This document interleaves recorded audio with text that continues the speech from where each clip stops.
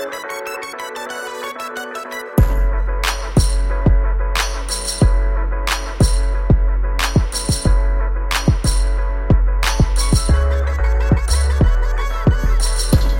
everyone, welcome to A Good Football Show. I am Matt Stroup, and this is part 2 of your Week 1 game-by-game fantasy preview.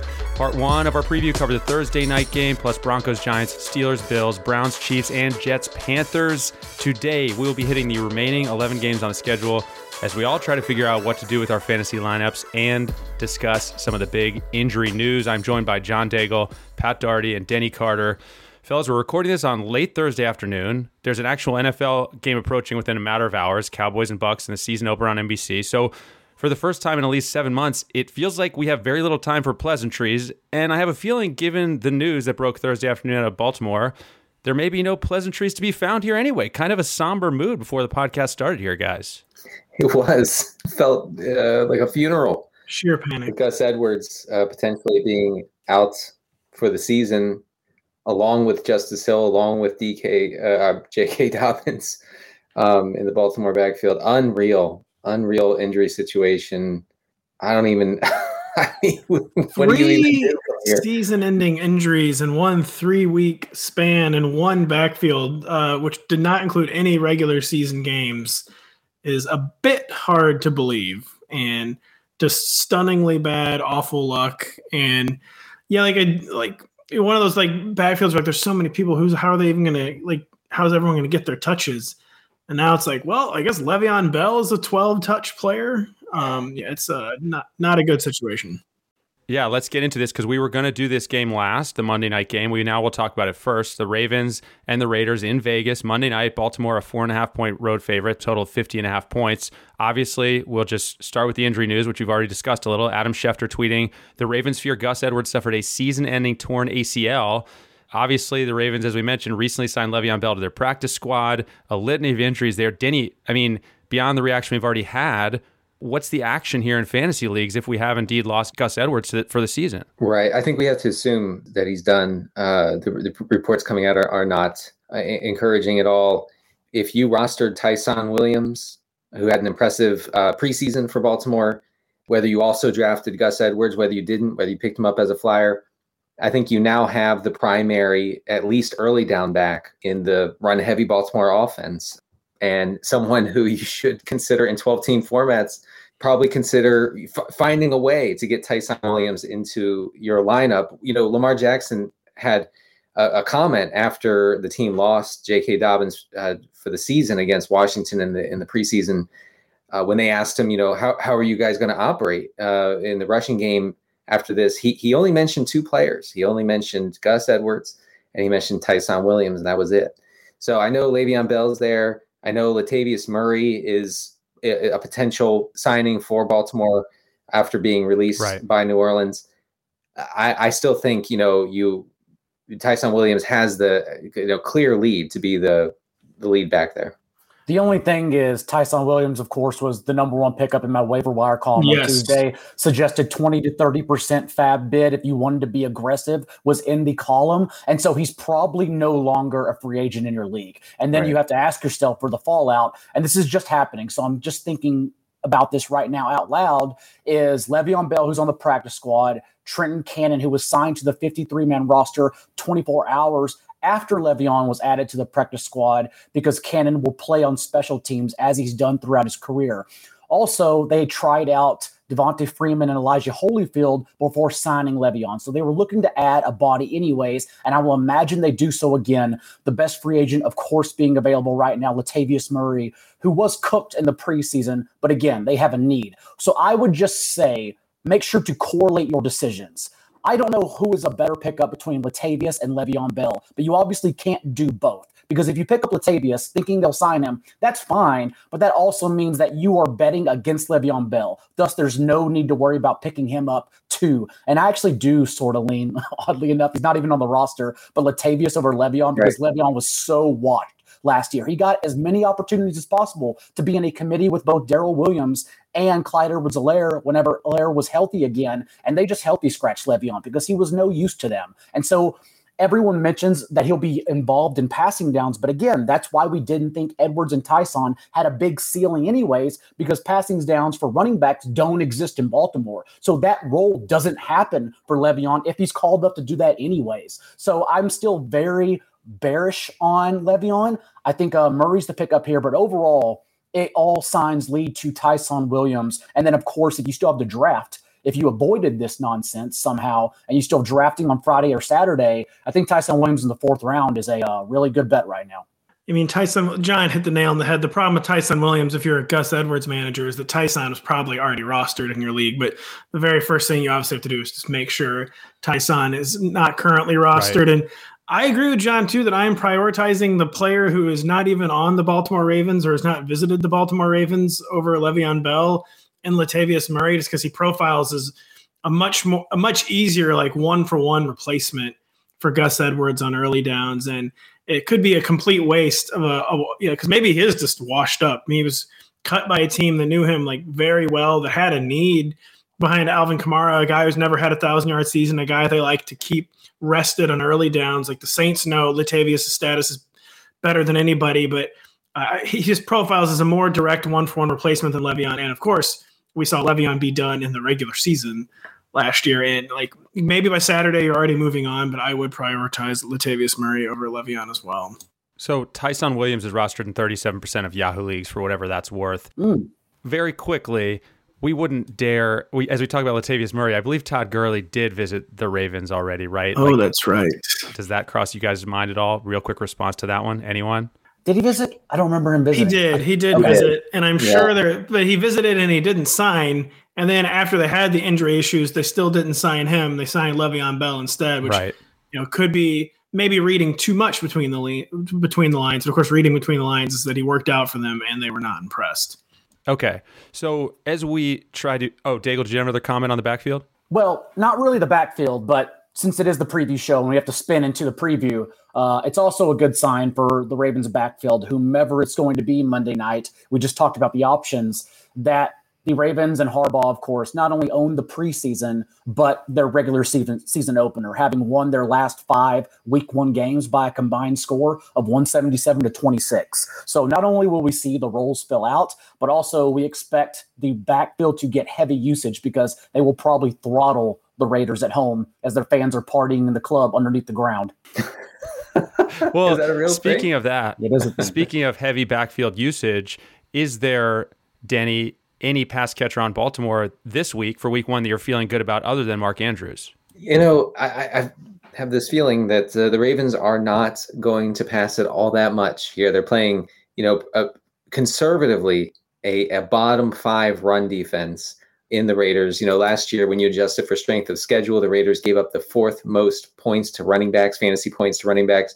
Only the Texans and Lions allowed more rushing touchdowns to running backs than the Raiders last year. So the short answer is no. But if I had to play a Baltimore pass catcher besides Mark Andrews, I suppose it would be Sammy Watkins week 1 season. Yeah, again. Really? So like it's tough because this does profile as a run-a-thon for the Ravens. But of course, I don't know if you guys heard about this. They're like running a little low in the backfield on running backs right now. Hadn't heard. And so the Raiders, have issues at every level of the defense. They're scrambling for bodies at linebacker right now. They have probably one of the league's slowest secondaries. Marquise Brown, he's good to go for week 1.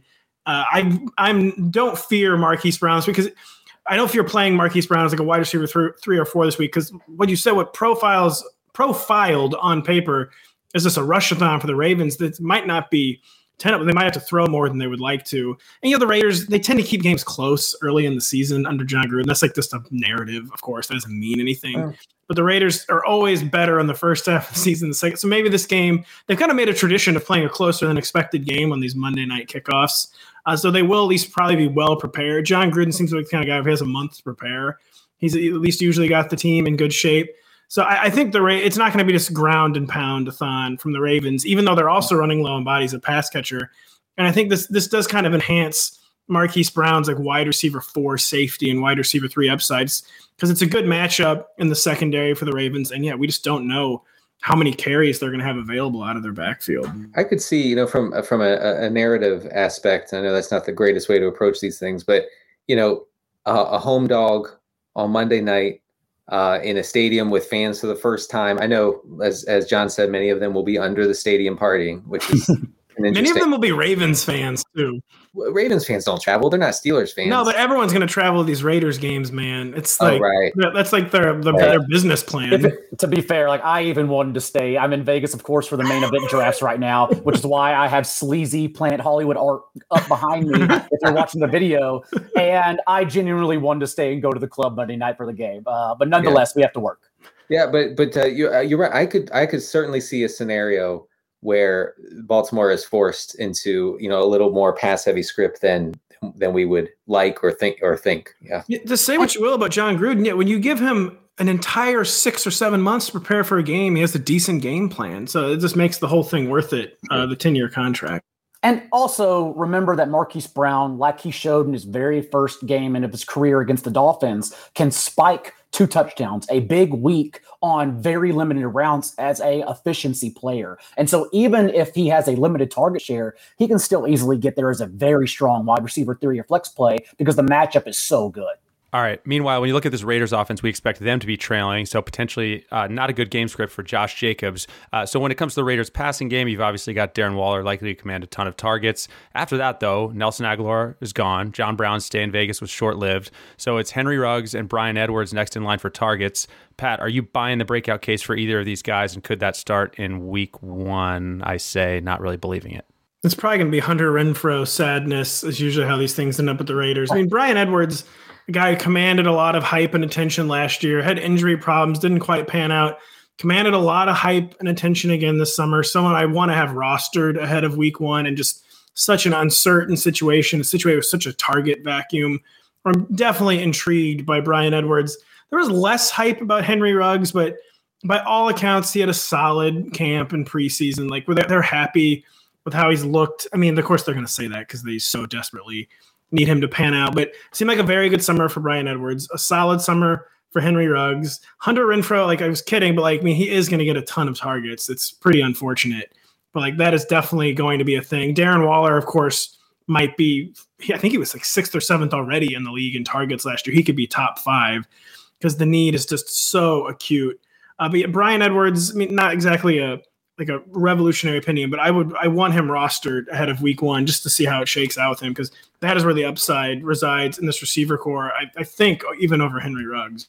The other piece of Ravens injury news here is potentially impactful for Vegas receivers and for Derek Carr, of course, is that Marcus Peters is reported that has suffered a potentially significant knee injury per NFL Network's Ian Rappaport. That's a huge loss for the Baltimore secondary, and one that probably makes the pass catchers for the Raiders slightly more appealing. You're playing Darren Waller, obviously if you have him, but borderline guys like Ruggs, like Edwards, I think become more viable, probably in deeper formats. But it's significant. It's not as significant as the Gus Edwards thing for fantasy purposes, but we shouldn't ignore it. Yeah. And I'll just be monitoring the usage. Henry Ruggs was still selected as the first receiver off the board among one of the most elite classes we've seen. So I haven't given up, but just the fact they gave him single-digit screens last year because they have no idea how to use them. I'm just curious if they will. Bryan Edwards will be out there when they healthy scratched him with Josh Jacobs, Derek Carr, Hunter Renfrow, and Henry Ruggs in the preseason. That showed he was starting in 11 personnel. Having said that, it's not the hill I'm going to die on. If you want to throw him out there, that's fine. Do not take it by my suggestion. Well, yeah, I'm not saying start Bryan Edwards. I just want him rostered to see how it unfolds. And Daigle, is there any DFS sicko chatter on Hunter Renfrow or no? No, but if you told me to pick the receiver right now who I think leads the Raiders wide receivers in targets, I would say Hunter Renfrow. That's what I thought. I thought maybe he could become a guy to make the salaries fit this week, that maybe he'd be generating some of that chatter. But I guess since it's the Monday night game, it's not going to get as much of attention, as much focus as it could have. All right, as we move through this, we're going to backtrack now to Sunday. We go to the early kickoffs on Sunday with the Philadelphia Eagles traveling to meet America's team, the Atlanta Falcons. Falcons favored by 3, a total of 48.5. Let's start with the Philly side of things. Jalen Hurts, on average, the 10th quarterback off the board in Yahoo drafts. We've talked all offseason about why we're high on him, and this matchup certainly looks like a good, if not great one. But Daigle, let's look at his receivers. Who among this Philly passing game can we trust this week? Is it everyone? Real quick, this is Stroup getting Daigle to admit that Devontae Smith is a special player. He's a tape guy. He's just a special guy. He's a football guy. Film dinosaur. I even had mentioned about that in the column that no one has yet to tell me whether Devontae Smith is going to lead in targets without sticking their hand in the grass first. It's an interesting matchup because the number is being steamed down. The total's going under. The props from our friends at PointsBet were released extremely low. Kyle Pitts, 41 receiving yards. Jalen Hurts, 39.5 rushing yards. And I disagree completely. I know some very sharp people who are on the over, and I completely agree with that demographic. Just the fact that we know Dean Pease coming over and coordinating this Falcons defense without much talent at all is probably going to send blitzes, and it's going to be jailbreaks for Hurts. And what does he do best is exactly what he did last year, and that is run the ball, 12 carries per game in his 3 full starts, and chuck it deep as a top 10 rate of throws, 20-plus yards downfield whenever he did do those starts. And so whether that's Devonta or Kez Watkins or Jalen Reagor, I don't know. But either way, I think the points and the explosion from both sides of the ball, it's a really good matchup here. It's like Jalen Hurts couldn't have asked for a better matchup to begin the season. Basically, a guy who spent his whole summer kind of getting dragged through the narrative mud, by his own coaching staff. A guy where the commitment is clearly very limited from his team, and a momentum type. It is weird because Dean Pease is now coaching up this Falcons defense. It's not going to be the same laughable Falcons defense we saw the past 2 years, save for the second half of 2019, where they were weirdly the 85 Bears. I don't know if anyone remembers that stretch. I do remember. I blacked out in the second half of the 2019 season, but still a Falcons defense very, very low on talent. And this certainly, if you were going to design a spot for Jalen Hurts to get some confidence, kind of get in the coaching staff's good graces, the Falcons would be it. And also this week, Denny, I don't know if you adjusted the ranks, but Nick Sirianni, he finally did say a nice thing about Jalen Hurts. He said that. He thought that he was a stud. He was talking about, of course, back, I believe, at the Senior Bowl, but at some point he did believe that Jalen Hurts was a stud. I thought he was talking about his good looks, but I guess that was about his play. It was the whole package: his play, his looks, his personality. He's a handsome guy. There's nothing, there's no argument against that. The Falcons secondary is potentially horrific. Sorry, Matt. I know you know this. Pro Football Focus graded them coming into the season or ranked them 32nd, and by what Pro Football Focus wrote, it's not looking good. It's not looking like there's much upside in the coverage unit for Atlanta. The issue, I think, is that Jalen Hurts is incredibly inaccurate. It might not matter that the Falcons secondary isn't good here, because Jalen Hurts in his last 2 starts. Now, I know he was yanked famously from his last start last year, and Joe Judge will never recover. No. But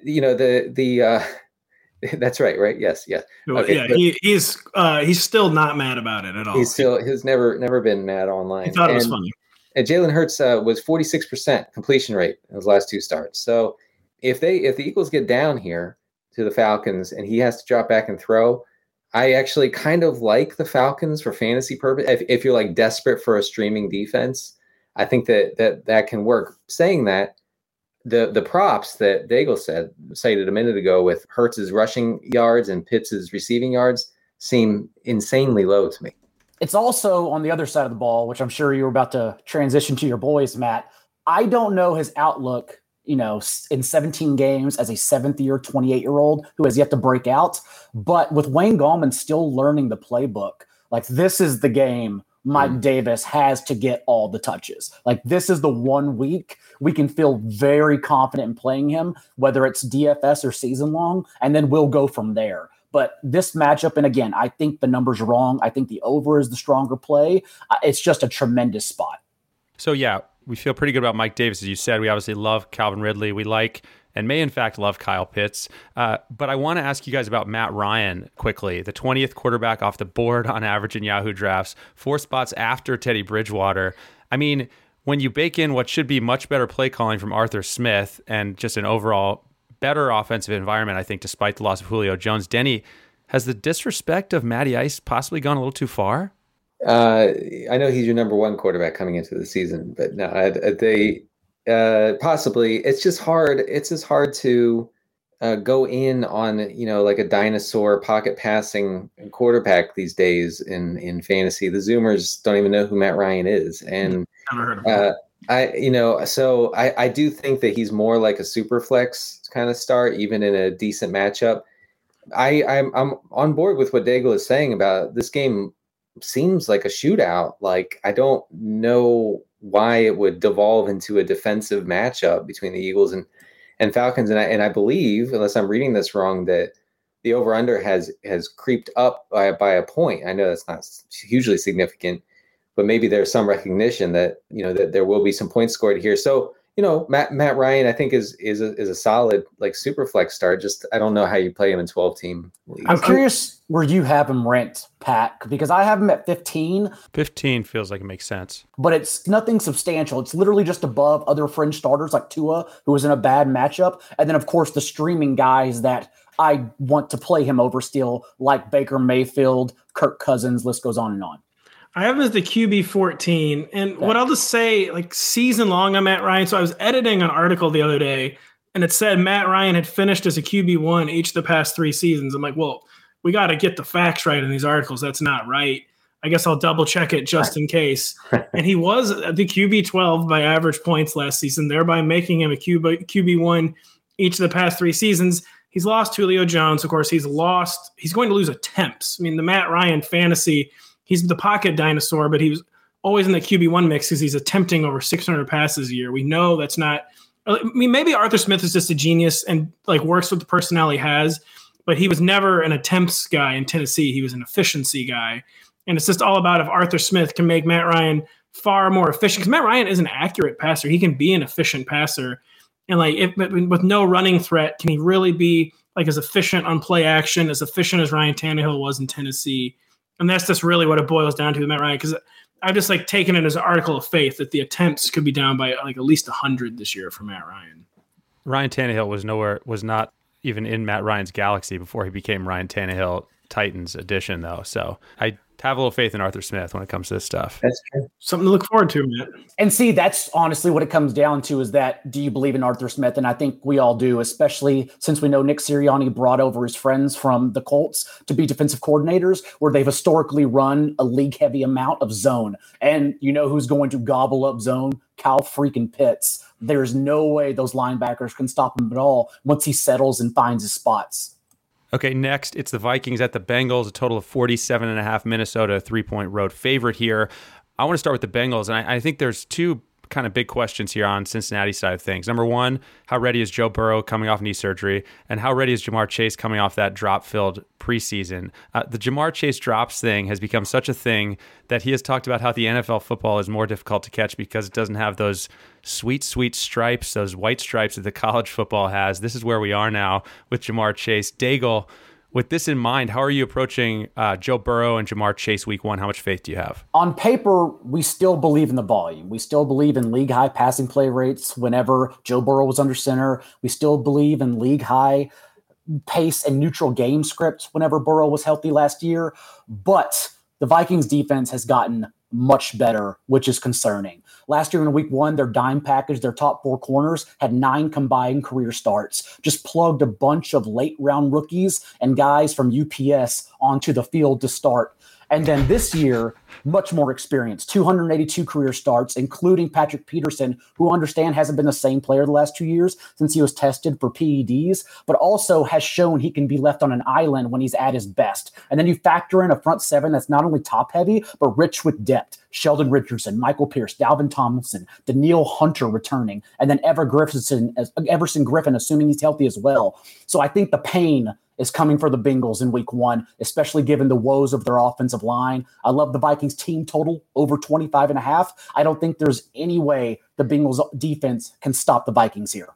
You don't love a quarterback who was openly musing about his confidence issues coming back from injury over the summer, right, facing a Mike Zimmer coach defense, like any Mike Zimmer coach defense. Then one, like John said, has been reinforced, replenished behind a Bengals offensive line that, the New York Giants' offensive line is definitively worse than the Bengals, but that might be the only one that's definitively worse than the Bengals. The Bengals have outcomes where they're not a bottom 5 offensive line, but they're kind of like a bottom 5 offensive line until proven otherwise. And it is very concerned. It's just not what you would have drawn up for Joe Burrow in his first game back from a torn ACL. So I am concerned about the Bengals team outlook this weekend against, +2. We all love the narrative. It's an odd numbered year, and the Vikings win at least 11 games every odd numbered year. So that's analytics, baby. Yeah, analytics. And we all know Mike Zimmer loves him some analytics. I got that from Hayden Winks, by the way. That's his number one guiding principle is even number, odd numbered year stats. So Hayden, I never heard of him. I'm kidding. I love Hayden. John's right. This Vikings defense is not the pushover unit that we were used to last year.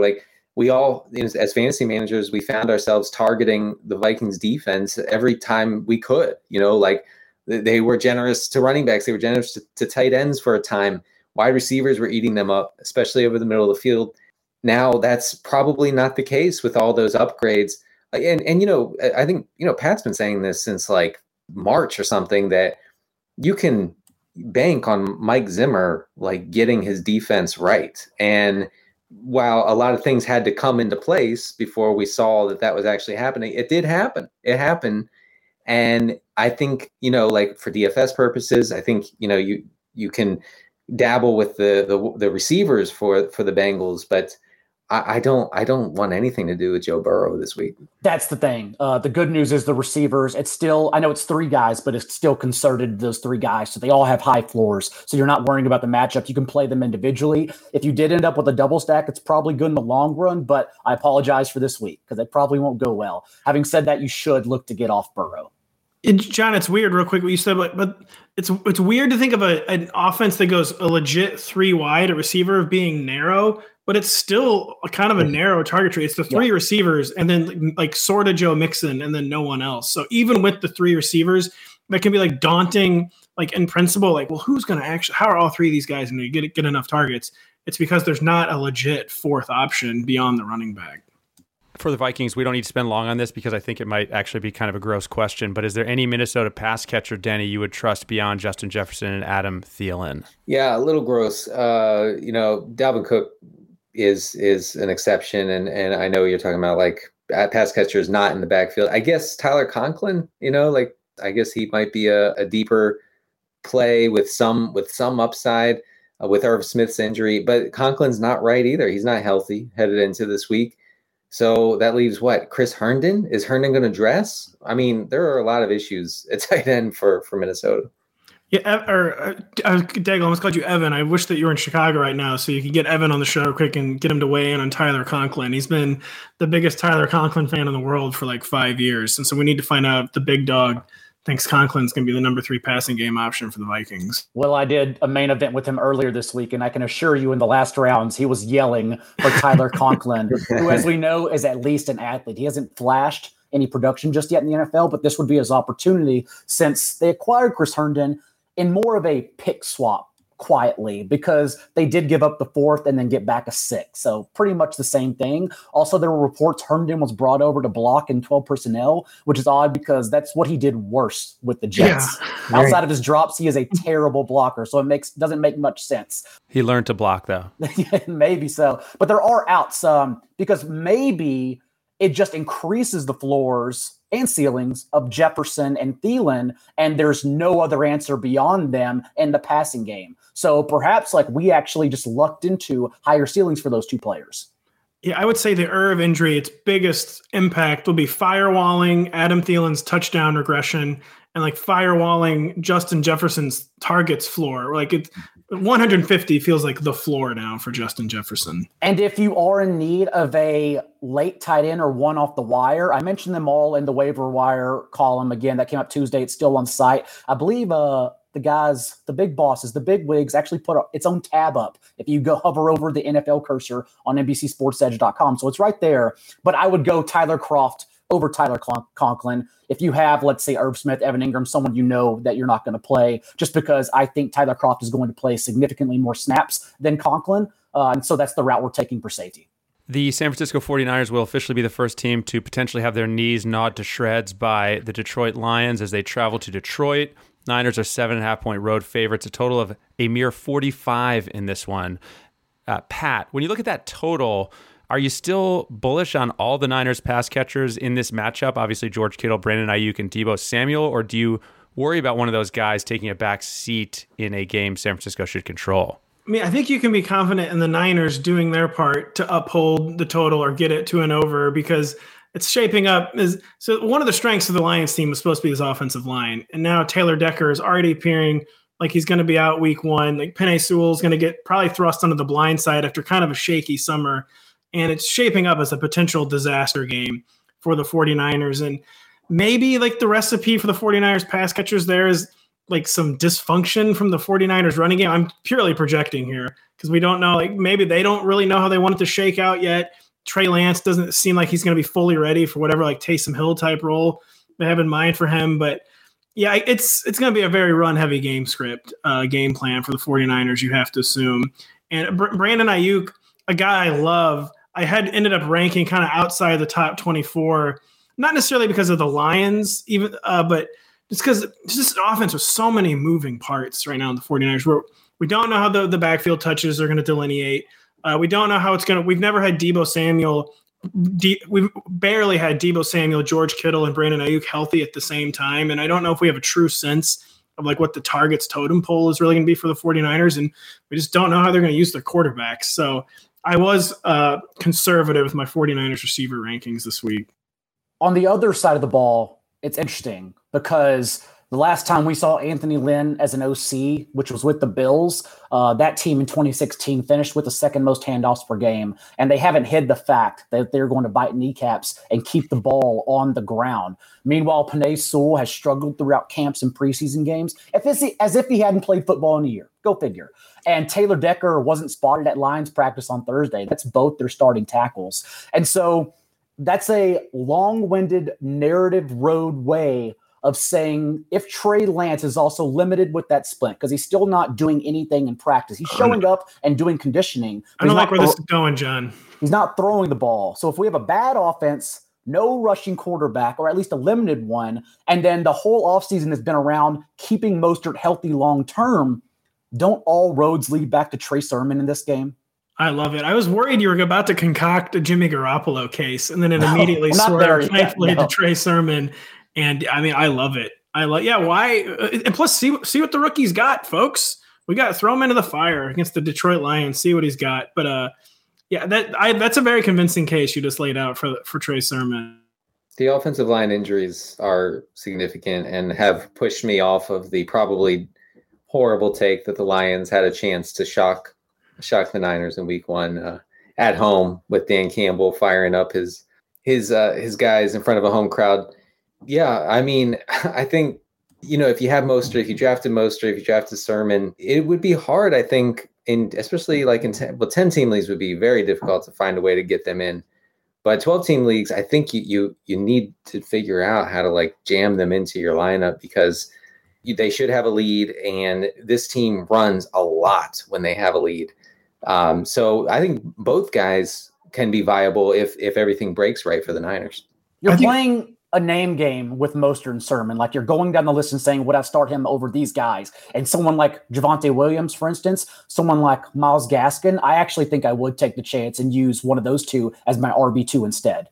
They're both in like that RB 27 to 32 range. So like high end flex plays. Very, very quickly on the Detroit side of things, Denny, I'm sorry, this is coming your way. DeAndre Swift coming off a groin injury, but he's been a full participant. Looks like he's going to play. Is it him and Hawkinson and no one else you'd even consider in a league of any normal depth for this Lions team? I mean, are you even stashing a receiver from this team? I mean, seems like Tyrell Williams is just kind of quietly going to see a lot of targets on the outside. I don't, I guess my best effort is just to say Tyrell Williams. But yeah, I mean, it comes down to Hawkinson. It comes down to Swift, who will take on the pass catching role and is really good in that role. I don't think this is a week. If there are any weeks where you can confidently plug in Jamal Williams, I don't think that this is it. So it might be, like you said, just Hawkinson and Swift. Stroup, let me commandeer the podcast. I'm the host for the next 10 seconds. We're going to do rapid fire with Denny Carter and John Daigle. Who scores more points in redraft season-long leagues this year? Let's say half PPR, Tyrell Williams or Amon-Ra St. Brown? Williams. I hate it, but it feels right. Full PPR, I could maybe be swayed to Amon-Ra. Wow. That's a sure sign to move on right there. I tried to make do one Lions question, but we did two. Everyone hold their applause as we talk about the Lions receivers. I know. I said we are very lawyerly as a group, where if we say one word, our brains interpret that as one page. Let's cleanse our palates here. We moved from one of the lowest projected totals of the week to the second highest. It's the Cardinals at the Titans, a total of 52 in this one. Tennessee a 3-point favorite. Clearly, we can have some pretty big expectations for Kyler Murray and DeAndre Hopkins to connect in a game with shootout potential. But Daigle, what about the other Cardinals guys, the intriguing Cardinals guys, in particular Chase Edmonds and Rondale Moore? What are your expectations for them in this opener? I mean, this is the game that everyone should be tuned into, because this is the one that truly has fireworks, as we are not concerned about either secondary. Cardinals led the league in situation neutral pace and no huddle rate last year. And as I'm sure you've heard by now, if not, you've been living under a rock. Kyler Murray, of course, averaged 29.2 fantasy points per game through the first 10 games, which is the most in history for a quarterback to that point. Meanwhile, this poor Cardinals secondary with Byron Murphy, a poor second rounder who's their number one, Robert Alford as their number two, who didn't even play football last year, and no one that had been drafted inside the fourth round beyond that in their secondary depth now has to somehow cover A.J. Brown, who returned to practice on Thursday, and Julio Jones, who has averaged 6 catches, 100 yards, and 21 fantasy points per game in 10 career week one starts. And that may be too narrative splitsy, but I say it actually is pertinent split, since he's always good when healthy. It's never been the issue about being good when he's on the field. And when is he the most healthy? The past few years when he's played the veteran card and just participated limitedly, which is not a word, in preseason and training camp. So, of course, he's fully healthy right now, and I expect both offenses to go absolutely berserk in this game. Yeah, the Cardinals defense kind of punched above its weight for a lot of last year. I could never quite figure out why. I think the pass rush kind of took over a few games, but like you said, it's just dire at cornerback. I mean, Malcolm Butler would literally retire than rather play for the secondary. I actually don't remember. I think he retired for personal reasons, but he retired. And like that, and when Malcolm Butler's like your big solution, that's a problem in and of itself. And he's no longer part of the solution. Like, this is a green light matchup for our boys, A.J. Brown and Julio Jones. That's a great stat on Julio. And you're right. I mean, Lawrence, Lord Don't Lose on Twitter, did a great video on Julio the other day and had a great stat about the fact that he had 6 full games. Okay. He had 9 total games, 6 full games where he wasn't limping on and off the field with a hamstring issue. And in those games, he put up his regular fantasy output, and the hamstring issues, the soft tissue stuff with bigger receivers getting older, that's a real thing. And it's a major, major concern both for the Titans and for managers who drafted Julio. But if he can get this one weekend healthy, then in this environment, incredibly good fantasy environment, it's going to be hot as hell. These defenses are going to be exhausted. They're going to need fluids. Get all your guys in there, all of them. I'll say a quick note on A.J. Brown, too. I wouldn't worry at all about missing practice with a knee on Wednesday. It's concerning that he's 24 and is already a maintenance day guy, but he was a maintenance day guy all of last year, and there's no reason to be concerned about that. That's right. I want to ask you guys, because Rondale Moore is obviously a guy that a lot of fantasy managers are stashing. He's 26% rostered. Daigle, what do you need to see out of Rondale Moore? Not necessarily in terms of yardage, but in terms of usage for you to feel encouraged enough to keep him around your roster? I don't need to see anything. I think he's immediately a flex play. The concern, of course, would be the Cardinals jamming A.J. Green targets, which they didn't do in the one preseason game he was in for with Rondale Moore. And I know everyone just can't wrap their head around Moore because their brains shut down when they hear about his 5'7" frame. But the number 4 jersey he wears is actually Avengers armor because he squatted 600 pounds as a superhero at 174 and was recruited to Purdue initially with the nation's highest SPART score as a sheer athlete. Arizona, recall, last year led the league with 13 plays per game from 10 personnel, 4 wide receivers on the field, meaning Moore should be glued as the team's starting slot receiver, as he was used in the preseason on 44 of 47 snaps, jammed 9 targets and 3 carries as well, on the field all the time, whether it's 10 or 11. And he had a laughable 1.3 yard depth of target. But again, that's actually great for him because that's exactly how he flourished in college, since 71% of his collegiate receiving yardage came after the catch. So I genuinely don't think there's a way Cliff Kingsbury can screw up Rondale Moore, especially in this matchup. So much so that I have him ranked over Elijah Moore, everyone else's favorite rookie for week 1. Hey, first off, now you just jinxed it. Cliff, challenge accepted there for sure. And I'm just going to tie this together with Elijah Moore and A.J. Brown. Elijah Moore is so good that he brought A.J. Brown to tears. Don't forget that. Don't forget that. All right, 3 more games on the early slate to hit, and then more after that. That includes the Seahawks at the Colts. Seattle favored by 2.5, a total of 50. That Tennessee offense, which we were just talking about a second ago, so much of it is going to funnel through, obviously, Tannehill, Derrick Henry, A.J. Brown, and Julio Jones. I think it's a similar thing with Seattle, where so much of it's going to go through Russell Wilson, Chris Carson, top 2 receivers, DK Metcalf, and Tyler Lockett. Denny, is there any other fantasy value to be found on this roster? Gerald Everett is interesting. Say the line. Just do the line. Yeah. Right. So I always have to talk about the borderline tight end that no one wants to talk about or play. But yeah, I mean, Gerald Everett is extremely familiar with the system, came over with Shane Waldron, kind of a recruit situation. Shane Waldron, of course, coming from the Rams like Everett. I think he shapes up as probably the number 3 target. The Seahawks really love Will Dissly, though. They love that guy like their son for some reason. I think he is Pete Carroll's son. Yeah, I mean, we have to look into it. We have to consider it that that's the case going forward. But yeah, I think Everett could prove to be, kind of nice for fantasy purposes. But just getting back to this game in general, besides the Titans and Cardinals, this has maybe the best environment of the week, and probably one that might go a little bit undercover. I really like players on both sides of the ball here. I think Gerald Everett, by the way, is the 3rd option to see. I mean, I think that's not just a meme. I think that is reality. And I never just could decide what the proper ADP range for Gerald Everett. I mean, would anyone be surprised really if he kind of ended up in that tight end 10 to 16 range? So maybe not an every week tight end 1, but a guy who's just kind of always in the mix on the borderline there. 460 yards and 3 touchdowns. Yeah, I mean, 2 catches per game is good for tight end 7. That's a good point. That's fair. But they've been talking up all off season, the chemistry between Russell Wilson and Gerald Everett. They've been praying together. I don't know if you read this on Twitter. They are bonding as brothers, and they just have the targets need. It's an offense and a quarterback that have never been shy about targeting the seam. Shane Waldron, coming from the Rams, who have never been shy about targeting the seam, is, of course, intimately familiar with the player. And Gerald Everett, I think, it's going to be 2 weekly catches for 29 yards. I think he's in good position to be the tight end 11.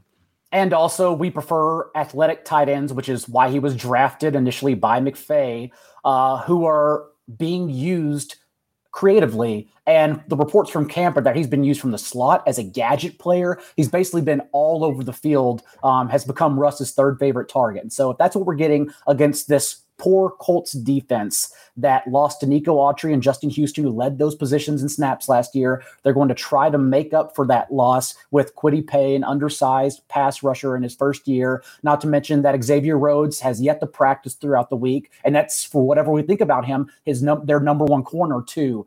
This line has swung 5 to 5.5 points, depending where you are betting. It opened up as the Seahawks 2.5-point dogs, and now the Seahawks are 2.5 to 3-point favorites, again, depending on the book. And I think that's totally justified given the cluster injuries and cluster COVID lists that have happened with the Colts. And so you are playing Jonathan Taylor and Michael Pittman. Pittman, of course, for the target share without T.Y. Hilton, and just the fact that it's only Zach Pascal and Paris Campbell around him soaking up other targets. But other than that, you don't feel good or safe with anyone else.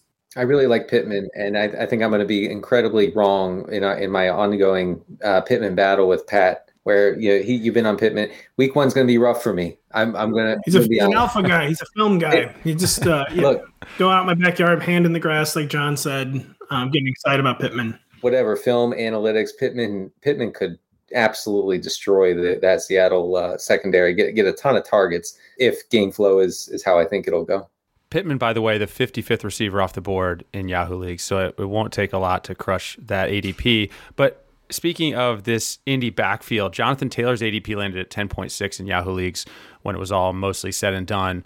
I want to ask you guys about that backfield quickly because it's a backfield with 4 guys we know they've trusted in the past. Beyond Taylor, Nyheim Hines, Marlon Mack is back, and Jordan Wilkins. Daigle, is it possible this is going to be more of a soul-crushing or at least very annoying committee than we're willing to admit early on? Like, do we have blinders on a little bit when it comes to Jonathan Taylor's early season usage? I do not have blinders on. Nyheim Hines, even Jonathan Taylor's big stretch to close the year last year, averaged 9.5 touches per game. He was involved. And if we are down on the Colts, I've been down on the Colts all offseason for better or worse. When we get into negative game scripts, which I think they'll be facing a lot of this year, there is no guarantee. He's not Alvin Kamara, right? There's no guarantee that Taylor stays on the field in those situations permanently. When Nyheim Hines, he's very good at that role. And so, yes, that's why I think always, if you are betting in drafts, which again, maybe you are the next 2 days, who knows? But if you're betting against Taylor and you don't have him, Nyheim Hines was the perfect leverage option off of the Colts offense altogether. I will say, I think I can make the positive case for Jonathan Taylor. Maybe not this week where game script, game flow is going to be rough, but I think Marlon Mack will probably be like a healthy scratch where he's probably still not actually healthy coming back from that torn Achilles. Jordan Wilkins is like a pure breather back. The Nyheim Hines role is not going away. It's going to be there all year. But I mean, we talked about like the just total dearth of targets at receivers. He's almost going to be taking I feel like touches away from like receivers more than touches away from Jonathan Taylor. And it's an offense. It's just in such dire straits and its skill groups right now that we know this offense is going to be funneled through the run, built through the run. It's a very bad division, a division where they're hopefully going to at least get 4 or 5 division games with where they can kind of impose their running will, so to speak, and do what they want to do on offense, build their offense off the back of the run. And there's going to be frustrating weeks with John Taylor. When you're not the locked-in pass catcher, it's just kind of the nature of the game at running back. But when last we left him in the regular season, he was having like the 9th highest single game rushing total in NFL history. He was the guy they thought they were getting from Wisconsin down the stretch last year. And he's one of those guys where there's going to be weeks where he costs you dearly. But I think at the end of the season of Jonathan Taylor, the ADP will have been correct, and he's going to be like a top 6 or 7 back.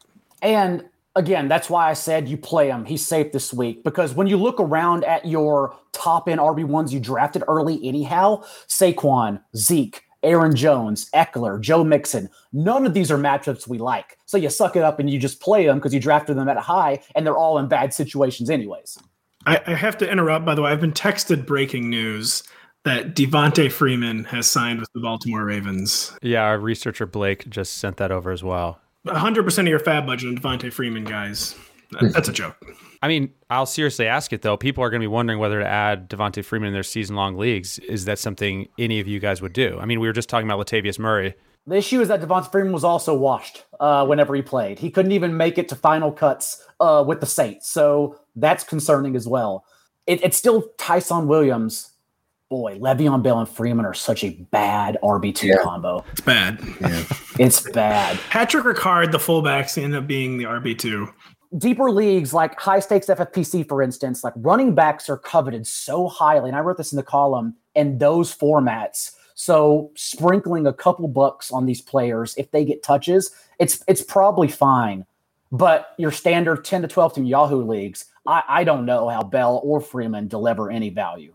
I think Tyson Williams is in great position to just be the guy. Like he was really showed up in preseason games, showed out, the kids might say, even against, first team defenses. Like it wasn't just against scrubs, although some of it was. I don't know. I think if you can get Tyson Williams, he's available in 2/3 of leagues. Apparently you do it immediately. Most people listening to this podcast are probably in leagues where Tyson was already added. I think I would just say that none of this is concerning for him. Like they needed bodies. They were going to have to sign running backs regardless. And we have yet to see a single signing or rumored signing that is in any way concerning for Tyson Williams. We have 5 games left to preview, but first we are going to take a very quick break. The season is finally here, and to get an edge on your competition with player rankings, projections, tiers, and alerts for players on your team or who you're eyeing on the waiver wire, sign up for NBC Sports Edge Plus. We have extended 20% off our annual subscription using the code FBPOD20. Again, that's FBPOD20 for 20% off an annual subscription. We have a matchup between 2 of the bright young rising star quarterbacks in this league. It's Justin Herbert and the Chargers traveling to meet Ryan Fitzpatrick and the Washington football team. The football team favored by a single point, a total of just 44.5 in this baby. Let's start with the Chargers because there's some injury news there. Austin Eckler missed Wednesday's practice and Thursday's due to a hamstring injury. According to Doug Kide of PFF, the Chargers are optimistic that Eckler will be ready. Pat, how worrisome is this to you given Eckler's hamstring history? Yeah, I mean, anytime you have a guy who missed 6 games with a hamstring injury last year, we heard nothing about it all summer, and then on the eve of week 1, he's mysteriously not practicing with a hamstring injury.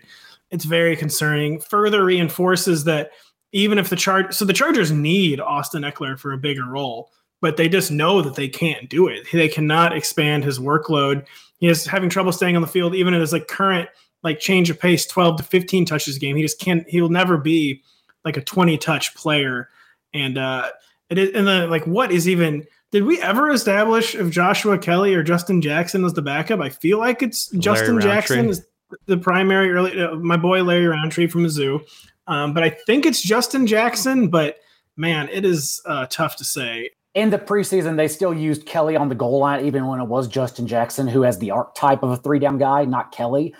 Issue, of course, is that Kelly is also very bad, as he showed last year. So yes. I don't know which direction you would go, if there's even a direction to go if Eckler is somehow ruled out. Kelly is the poor man's version of Zach Moss, and I wouldn't even want to be the rich man's version of Zach Moss. Too soon? It's too soon. Way too soon. Now I want to ask about another injury on the Washington side of things. Curtis Samuel's groin injury continues to be a massive issue. Didn't practice Wednesday or Thursday. He actually reportedly pulled up on a route Wednesday. That groin injury has been lingering all summer. Denny, what's your level of concern for his season-long outlook at this point? And does anyone stand to benefit, assuming he's sidelined? Dyami Brown, perhaps? Yeah, Dyami Brown. I think if Curtis Samuel is out this week, is a pretty solid start. I mean, maybe not in 12-team leagues, but 14-team. I think you can fit him in there. Definitely, very little floor, but definitely a ceiling play. I think he fits Fitzpatrick's way of operating in the pocket, his aggressive downfield passing that we've seen at other pit stops in Fitz's career. I think Brown fits well with that. So I believe he'd be the main beneficiary. I guess there's also Adam Humphries, which I know Brown is the far sexier pick here, like the far sexier play. I get that, college production wise and all that. But Humphries might just luck into a bunch of targets if Curtis Samuel's not in there. And for PPR purposes, it might not be so bad. You'll be hearing from NBC's lawyers about that. I totally agree. I hate that I've become the voice of the voiceless for Adam Humphries.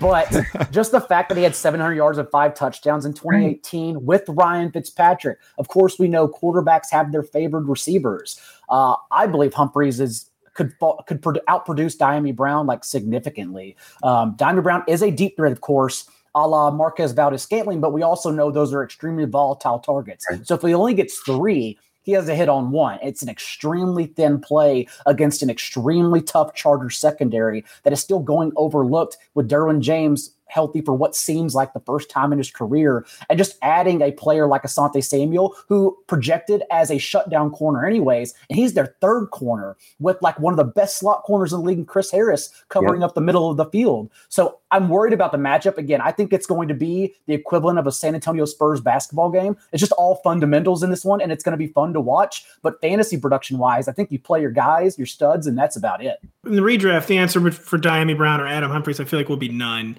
But didn't Mr. Carrain, I think, said Diami Brown's like one of the best dynasty prospects ever, basically, in terms of like draft capital or whatever. Mm-hmm. So he is a genuinely exciting guy out there in the dynasty streets. But yeah, we probably need to temper the redraft expectation. All right, so 4 games to go. And Pat, I just want to say a sincere thank you for not taking this game off our plate when you did your Wednesday preview. I'm shocked that you didn't. It's the last of the early games, and what a beaut it is. It's the Jags at the Texans, 2 teams that went a combined 5-27 last season. Jacksonville is favored by 3, a total of 45.5. Denny, I know that you're high on Laviska Shenault. His ADP landed at 118 on Yahoo. I want to talk about the guy, the receiver, the teammate who went a few picks before him, DJ Chark, ADP of 114 on Yahoo. Is there a case for being bullish on Chark a couple years removed from that breakout 2019 and coming off a disappointing 2020 now that he's catching passes from Trevor Lawrence? I just have had a hard time getting a read on Chark. Yeah, I mean, if you get a good read on him eventually, let me know, because it's been difficult with Urban Meyer. First of all, like leveling a huge insult against DJ Chark, calling him a big guy who plays small. That was the first thing he ever said about Chark. Incredible. After, and Chark has been good. Like I know last year was tough, but yeah, I wrote him up last year as an air yards / prayer yards guy who, just wasn't getting good downfield looks from Gardner Minshew, who had massive regression on deep passes. So he still could have that role, but Marvin Jones also kind of profiles as that sort of guy in the Jags offense. I just don't know exactly where Chark fits. It's unclear if Urban Meyer and the coaching staff have confidence in Chark. So I don't see a scenario where you can confidently play him pretty much in any format this week. Marvin Jones, far better play, and obviously I think Laviska is a better play than Chark. And now's the time to also get in on James Robinson before Duke Johnson is perhaps called up, or they figure out another gadget guy to perhaps play him on passing downs, especially in a game that the Jaguars are favored on the road. Pretty significant. So you would think that this is the one time, at least, before we see some other situations happen, that James Robinson will get the backfield, a majority of it anyways, to himself, pending how they use Carlos Hyde.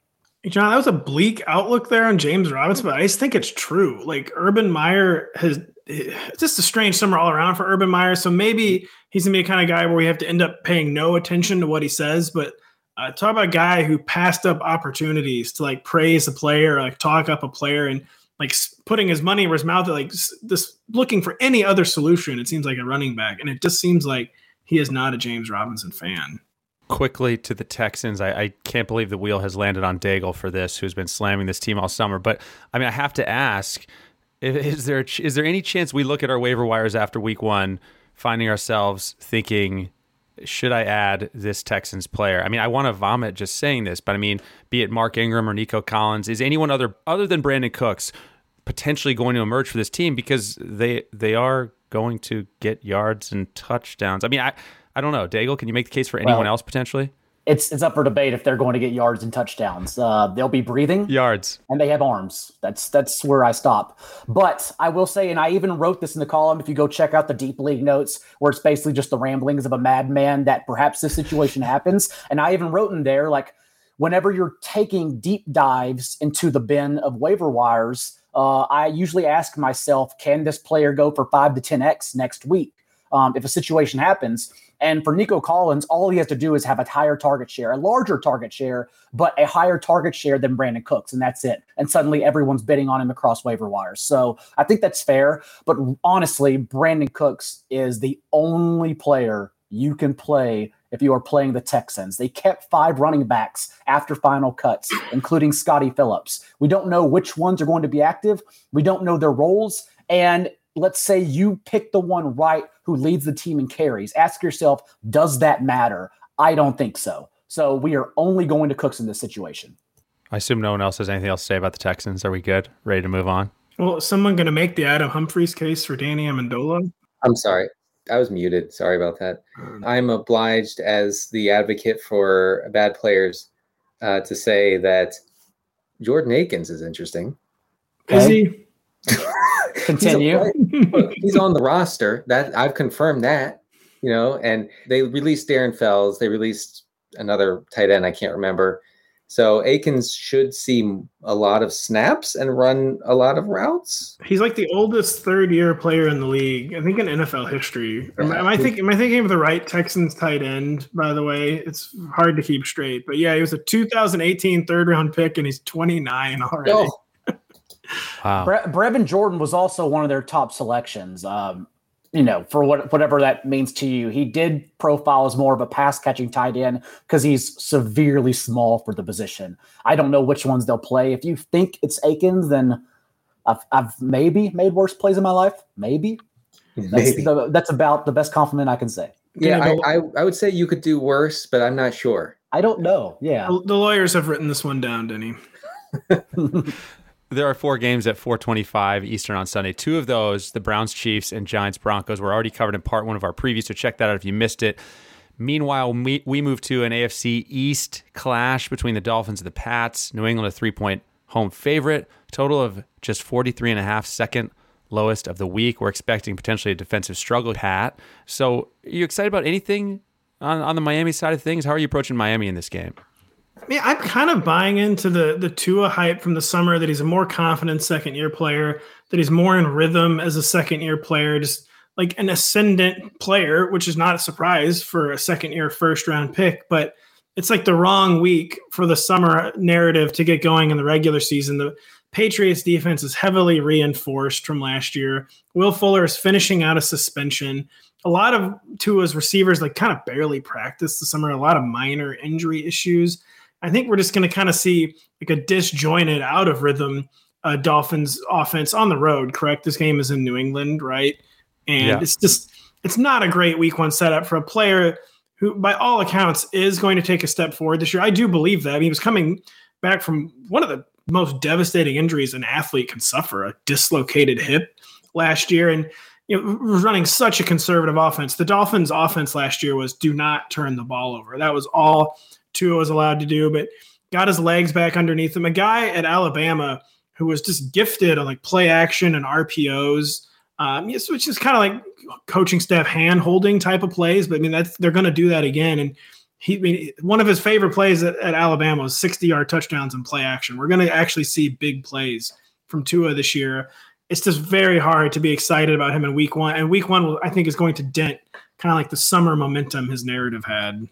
Yeah, the Patriots defense is I think sneaky going to be pretty good. And I like them if you're looking for, well, actually, I don't know how highly rostered they are in fantasy leagues, but maybe Matt can get our crack staff on that. But I do like them for streaming purposes against the Dolphins.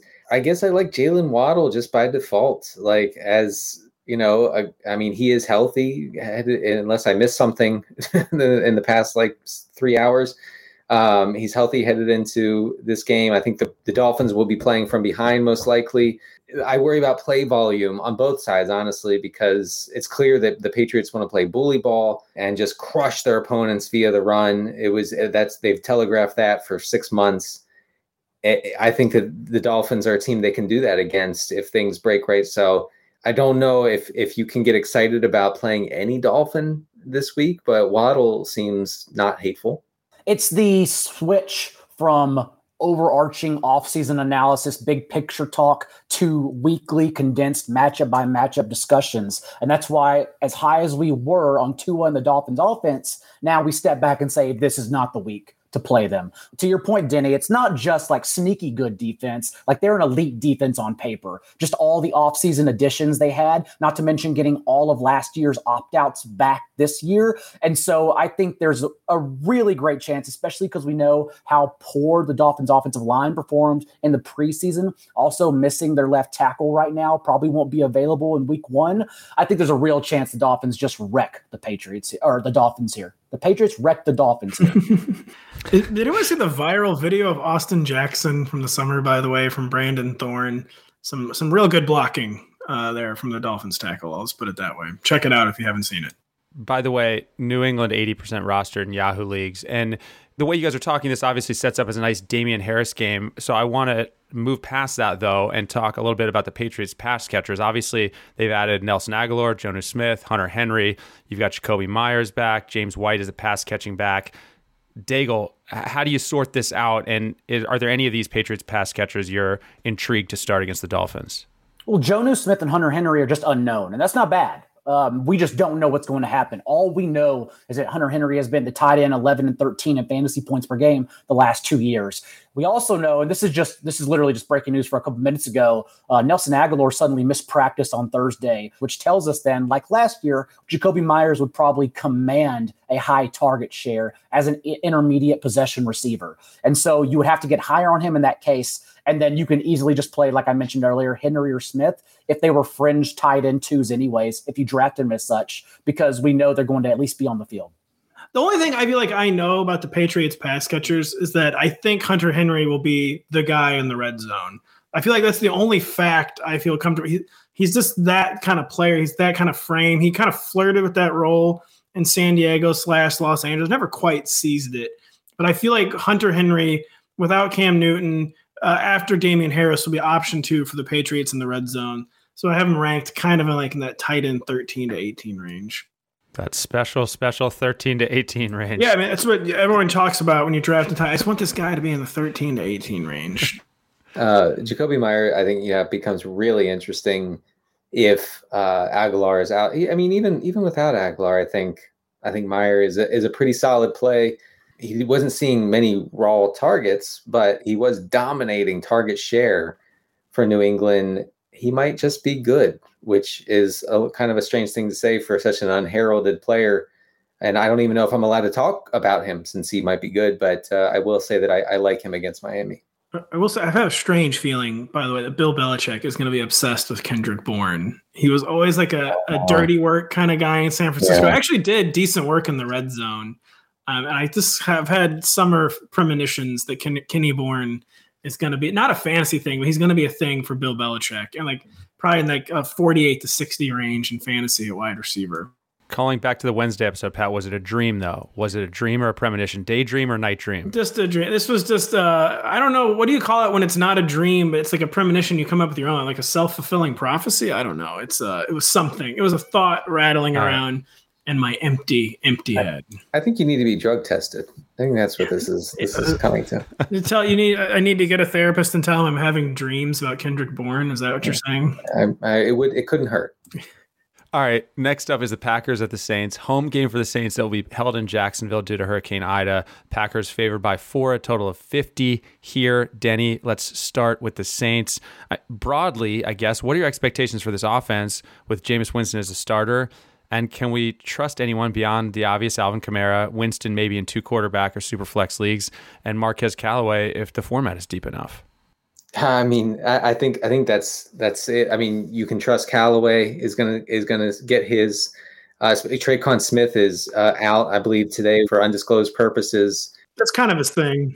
Yeah, not being there is what he does. He's good. He's good at that. Is making me look like an absolute fool. So Callaway could be, the only game in town for Jameis, both in the intermediate game and the deep game. I kind of see this as a game where the Saints are playing from behind. I can't imagine that. I mean, first of all, they're not home. Who knows what that crowd will look like? It'll probably be mostly Packers fans, honestly, the way they travel in Jacksonville. So I think that could play a factor. I think we are going to see Kamara take on the role or something very similar to the role he saw with Michael Thomas out last year. I know Jameis Winston doesn't have a great history with checking down to running backs, but Sean Payton's system is his system and largely revolves around getting the ball to Alvin Kamara in space.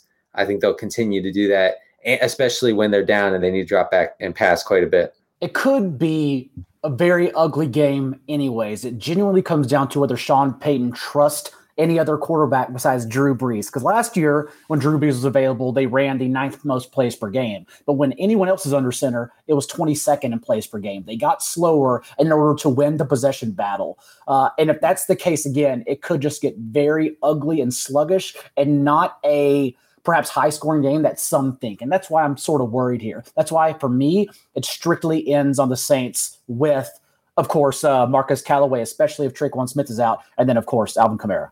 John, I have another DFS sicko question. Mm-hmm. Is there any Juwan Johnson chatter on the New Orleans Saints? Deep leagues, yes, but DFS, and again, Friday, 6 p.m. Eastern, we will be talking about it. No, because everyone put out their pricing before week 1. And so like Kyle Pitts is 4,400 on DraftKings. Okay. Tyler Kroft is Stone Min. Like you can easily get there because the prices are wrong. So no Juwan Johnson talk just yet, but deep leagues just fine because he was the pass catching tight end in the preseason. And let's say you're in a tight end premium league, like that's the kind of player, because he is an athlete, that you would want to flex if all the dominoes fall. Now, for Juwan Johnson, it's like 1,000 dominoes that have to go in line without one messing up along the way. But still, it's a possibility. There's also the issue on DraftKings where I think Juwan Johnson's listed as a wide receiver. Mm-hmm. That's a problem. Yeah.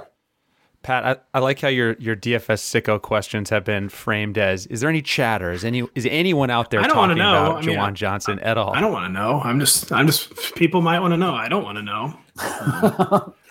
We're all just chasing Dvorak. That's all we're trying to do. I know. Yeah, until someone else wins a hockey GPP, we're all in the race for second. Man. Let's go to Green Bay now. We know what we're expecting, and those are big things from Aaron Rodgers, Aaron Jones, and Devontae Adams. Those are all obviously locked-in fantasy stars. I mean, even Bob Tonyan is potentially a locked-in fantasy starter heading into week 1, given the state of the tight end position. Big Bob. Pat, beyond those guys, what's your level of confidence in someone else here becoming a thing? I mean, whether that's standalone value for A.J. Dillon or, dare I say, but maybe shouldn't say, MVS?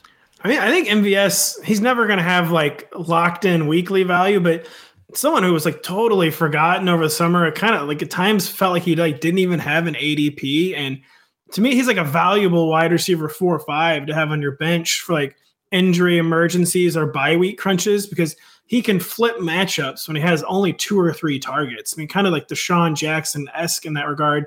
Deshaun would usually, you were never talking about 2 to 3 targets in Deshaun's prime. You were always talking about at least 5 to 6. But MVS to me is like an ideal bench player for that reason, because you're not going to be, when you're at full strength, you're never going to be starting MVS. But like when you like need to hunt for upside, he can change matchups on such limited workloads that I did think that MVS kind of got like an unfair shake this summer, and would definitely rather have him than even Randall Cobb. I'd rather have him than Alan Lazard. I'd rather have him than Amari Rodgers, of course.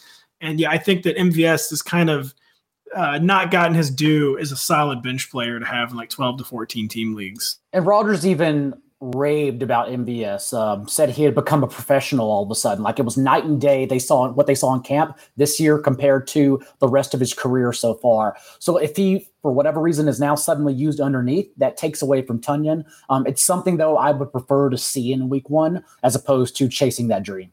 We move now to the old Sunday nighter, the last of our 11 games we're going to discuss. Bears at the Rams on NBC, a total of 46.5 in this one.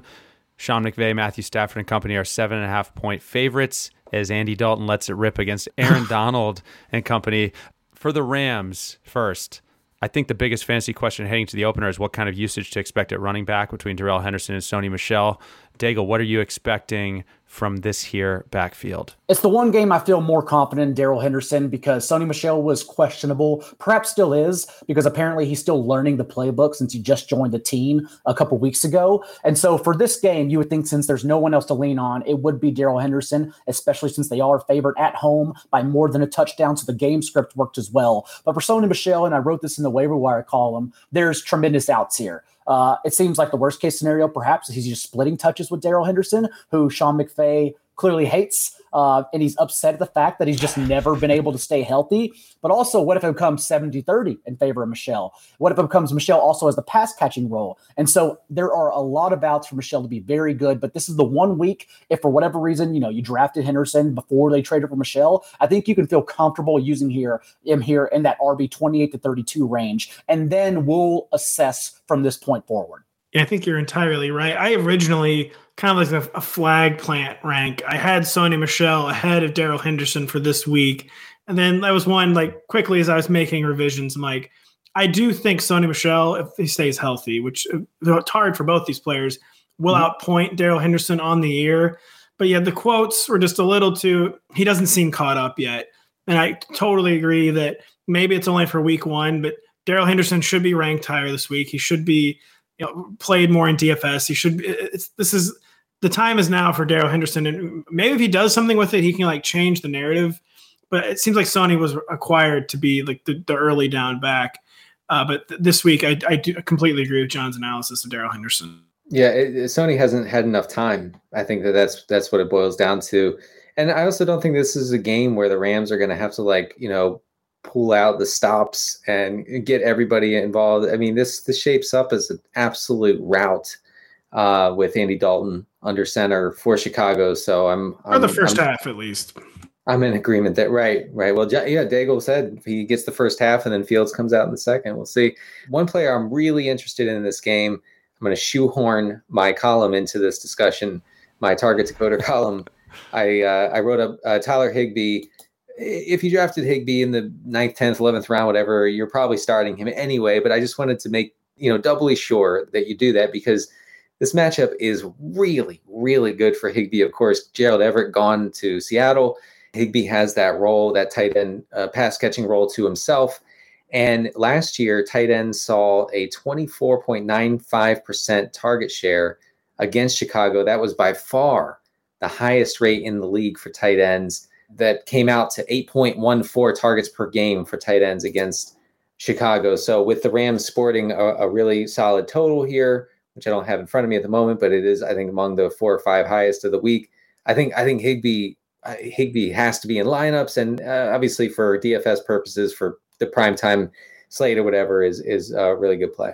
Really, really quickly backtracking to Michel Daigle. Based on what you're saying, does he get a pass for you this week in terms of usage and touches, meaning give him another week regardless, even if he only has let's say 7-8 touches this week? You're not dropping him in fantasy leagues based on this week's usage, basically. Oh, no. And in the column, I actually said I put Michel over Tyson Williams in the event that both of them are available because there's a pass-catching role there up for grabs, whereas, again, we've been saying over and over, that role perhaps just doesn't even exist for the Ravens.